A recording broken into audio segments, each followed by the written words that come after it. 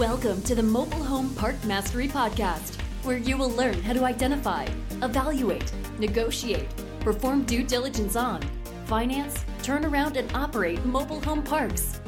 And now, here is your host, the fifth largest mobile home park owner in the United States, Frank Rolfe. Have you ever watched those specials on PBS about how aircraft carriers operate?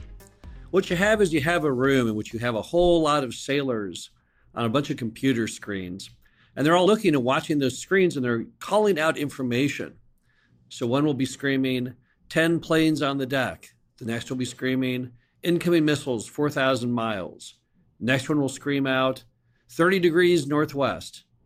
And then you have in the center of the room this guy, and he's standing there with an erasable marker and a glass wall, just writing down notes, pondering life, and then shouting out commands. So he'll say, ship off the 10 planes and load 3 more. Turn the ship 90 degrees to the north. Increase speed 10 knots. Fire the anti-missile missiles. You watch the show and you wonder why. Why don't they just link all those computers into one big computer, and that's how they control the aircraft carrier? But the truth is, the human brain is still superior to the computer. And that's why in this installment, our 5th installment and final installment on our top 5 tools of mobile home park owners, we're going to be talking about the number 1 tool that we all possess, and that is our brain. So how do you use your brain as the ultimate tool as a mobile home park owner, mobile home park operator? Well, the first is you have to respect your gut instinct. Because what your brain does better than a computer is it sorts through all kinds of gray areas and based on experience tells you the correct path to take. So while the computer can look at things on a very, very kind of black-white scale, it has difficulty with those things which are more in the gray realm. Things that there's not a clear-cut answer, right or wrong, that you have to make kind of judgment decisions based on the past. The first one is when you figure out whether property is good or bad to buy in the first place. We have found over the years that if you buy a property that is not a good deal for you to buy, you won't feel good about it at closing. And we call that bad gut instinct. If you have a bad gut instinct on a property, you should not be buying it. That system has always proven to be accurate for us. And we've learned from experience that if we're not feeling good at closing about buying the property, we need to put on the brakes. We need to rethink why are we not feeling good about it. We need to double check our due diligence. Any number of items. We might want to delay the closing for a while till we get comfortable with it. If we can't get comfortable with it, if we're not going to feel good about it, then we should pass on buying it. So the first item you use your brain on as a park owner is simply on the very front end, buying the right park. Another item your brain is great at telling you is it's good at setting off an alert when there's potential litigation brewing around a tenant. As a mobile home park owner, you often are faced with residents who are professional, what we call systems users. These are people who have learned the system. They learned how to manipulate it for their own financial gain. One of the worst of these are people who are professional deadbeats on paying rent. What they'll typically try and do is entrap you into what has the appearance of landlord retaliation. That's when you evict someone, not because they didn't pay their rent, but because they reported you to the authorities for some other reason. What these systems users will do is they will take opportunity of the fact the system is flawed in determining what is retaliation and what is not. And when they haven't paid their rent, they'll come up with any number of excuses, all complete lies, as to how you are evicting them, not because of the rent, but because of a lengthy and skilled masterminded program to retaliate them against for some unknown thing, which makes no sense. Whenever you see a resident who's not acting in the norm, you file the eviction and instead you get emails from them saying, I know what you did, or I'm turning you in. Clearly, you need to turn that over to a lawyer because that's a tenant who's trying to suck you into some kind of crazy scheme on their part. So always use your brain as a park owner whenever you see residents behaving oddly, because it's typically a sign of litigation. Speaking of potential litigation, your brain's also great at proactively watching over and fixing liability hazards.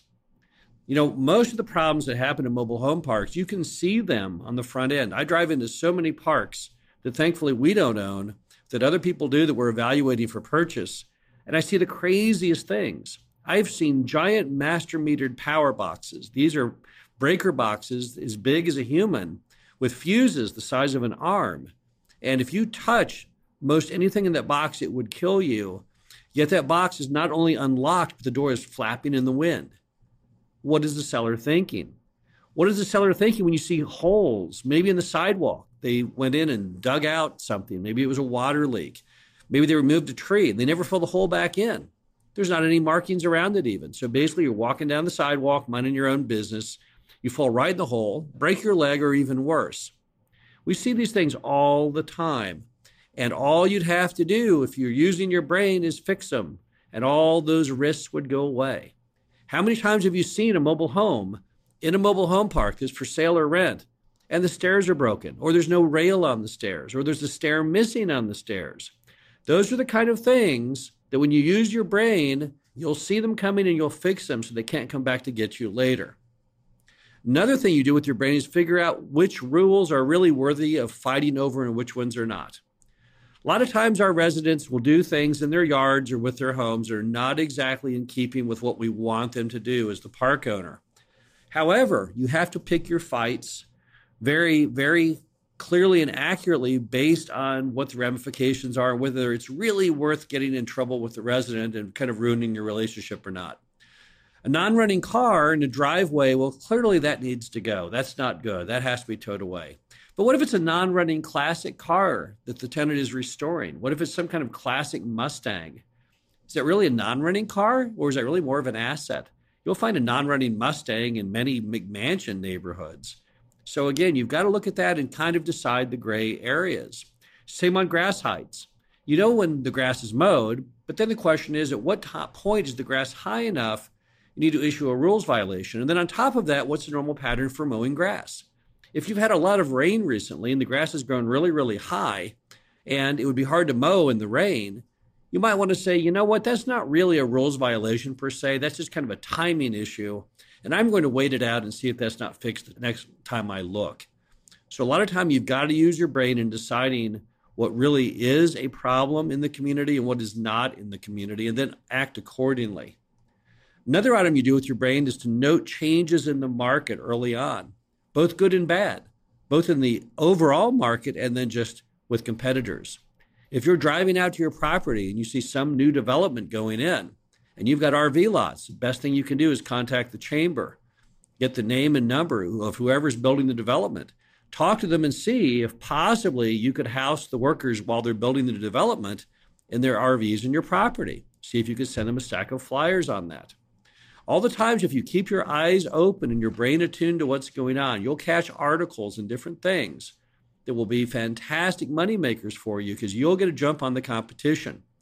In the same vein, if you notice parks around you that are offering specials on homes that are far lower than what you are doing, then you might want to adjust your pricing accordingly. We've had situations where suddenly we come to a dead stop on filling homes, both for sale or rent, only to find that there's another mobile home park down the street a ways is offering some kind of great move-in special, and we do not on paper look in any way compelling. We need to adjust what we're doing accordingly. So all the time you need to let your brain constantly freewheel. Read the local newspaper, read the headlines, focus, soak up anything that might impact your business because that's how winners go. They react as quickly as they humanly can. They note trends and they jump onto those trends as fast as they can. So always let your brain be a very powerful tool to watch what the competition is doing and what the market's doing so you can adjust accordingly. Next, you've got to definitely use your brain to effectively plan your goals and performance and to see how you're doing on that. Whether you are looking at buying a mobile home park from scratch or operating the one you've got to use your brain at all times. We like every year to do very laborious budgets for every property we own. So we'll map out what we want to do this year. We'll kind of guesstimate based on what we think our best shot is on occupancy, or maybe bringing in new homes to fill lots, raising the rent, that type of thing. On the cost side, we'll go down and we'll try and brainstorm down that list of all those expense items. How can we do a better job this year? How can we lower the repair costs? What can we proactively do to make things better? Should we get different mowing bids this year? Should we look at maybe rebidding our insurance and try and drive it down a ways? We even try and get creative on things we can do as far as additional income streams in the park. For example, the last few years, we've been monetizing our cable. We've been going to cable companies and getting them to pay us what we call door fees, which is an amount per occupied lot, as well as revenue share of the cable revenue coming in. So always be watching for new satellite ways to create income streams from your property, and then plan all those out to the umpteenth degree. Now, this next part's equally important. Once you've established your roadmap, now you get to roll out your brain on another thing, because every month you take what happened during that month, your performance for the month, and you compare that to what your budget was. We call this budget actual difference. So first your brain built the budget, but now your brain is going to brainstorm where you missed the budget, how you can improve on that. So if you budgeted, for example, repair and maintenance for the year of coming in at $500 a month, and this month your repair and maintenance came in at $1,500, you need to say, okay, why? Why was it different? What happened? What is going on? Is there a proactive way that I can fix what's going on? Maybe what I should do is I could go out and jet my lines, which means blasting water, high-pressure water through them to blow out all the sludge so it reduces the amount of Roto-Rooter calls I have. Maybe it should be that I need to go in and just replace or remove those 3 trees that seem to be causing so many issues with limbs falling and things like that. But you want to use your brain to look at every line item and say, how can I beat that? What can I do that's new and different that'll make things better?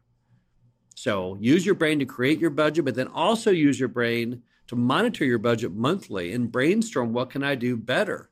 How can I make my park more profitable? It's amazing to us that more people don't use their brain in this regard, because really your budget is nothing more than like a GPS system. You've loaded in where you want to go, but your brain has to act like a GPS to tell you how to get back on the road. You missed your turn. Okay, what do I do now? Where do I turn again to get back to where I want to be? That's a big part of the brain power of a mobile home park owner, is using that effectively to help guide them to where they want to be profitability-wise. Never underestimate your brain's power, because it really is the number one tool of all park owners. We've all got a brain. We just all have to use them better. And you really can never really reach the full potential of your brain. So feel free to keep loading more and more information in. I study, and Dave studies constantly all kinds of things, trends not only in our industry, but in other industries. We'll go to the apartment show in Las Vegas one year. We'll read a book about how to properly manage a retail center, because we can't get enough information to load in our brains. The more information you stick in your brain, the more accurate decisions your brain can make, the more ability it has to tell you in those gray areas of life whether you should take a left or a right or go straight. So you really need to use your brain to its fullest potential. Now that completes the 5th in our 5-part series on the top tools of mobile home park owners. Hope you found it interesting. I know I certainly enjoyed talking about it. And join us next week for new discussions in the Mobile Home Park Mastery podcast series. This is Frank Rolfe, and we'll talk to you again next week. Thank you for listening to the Mobile Home Park Mastery podcast.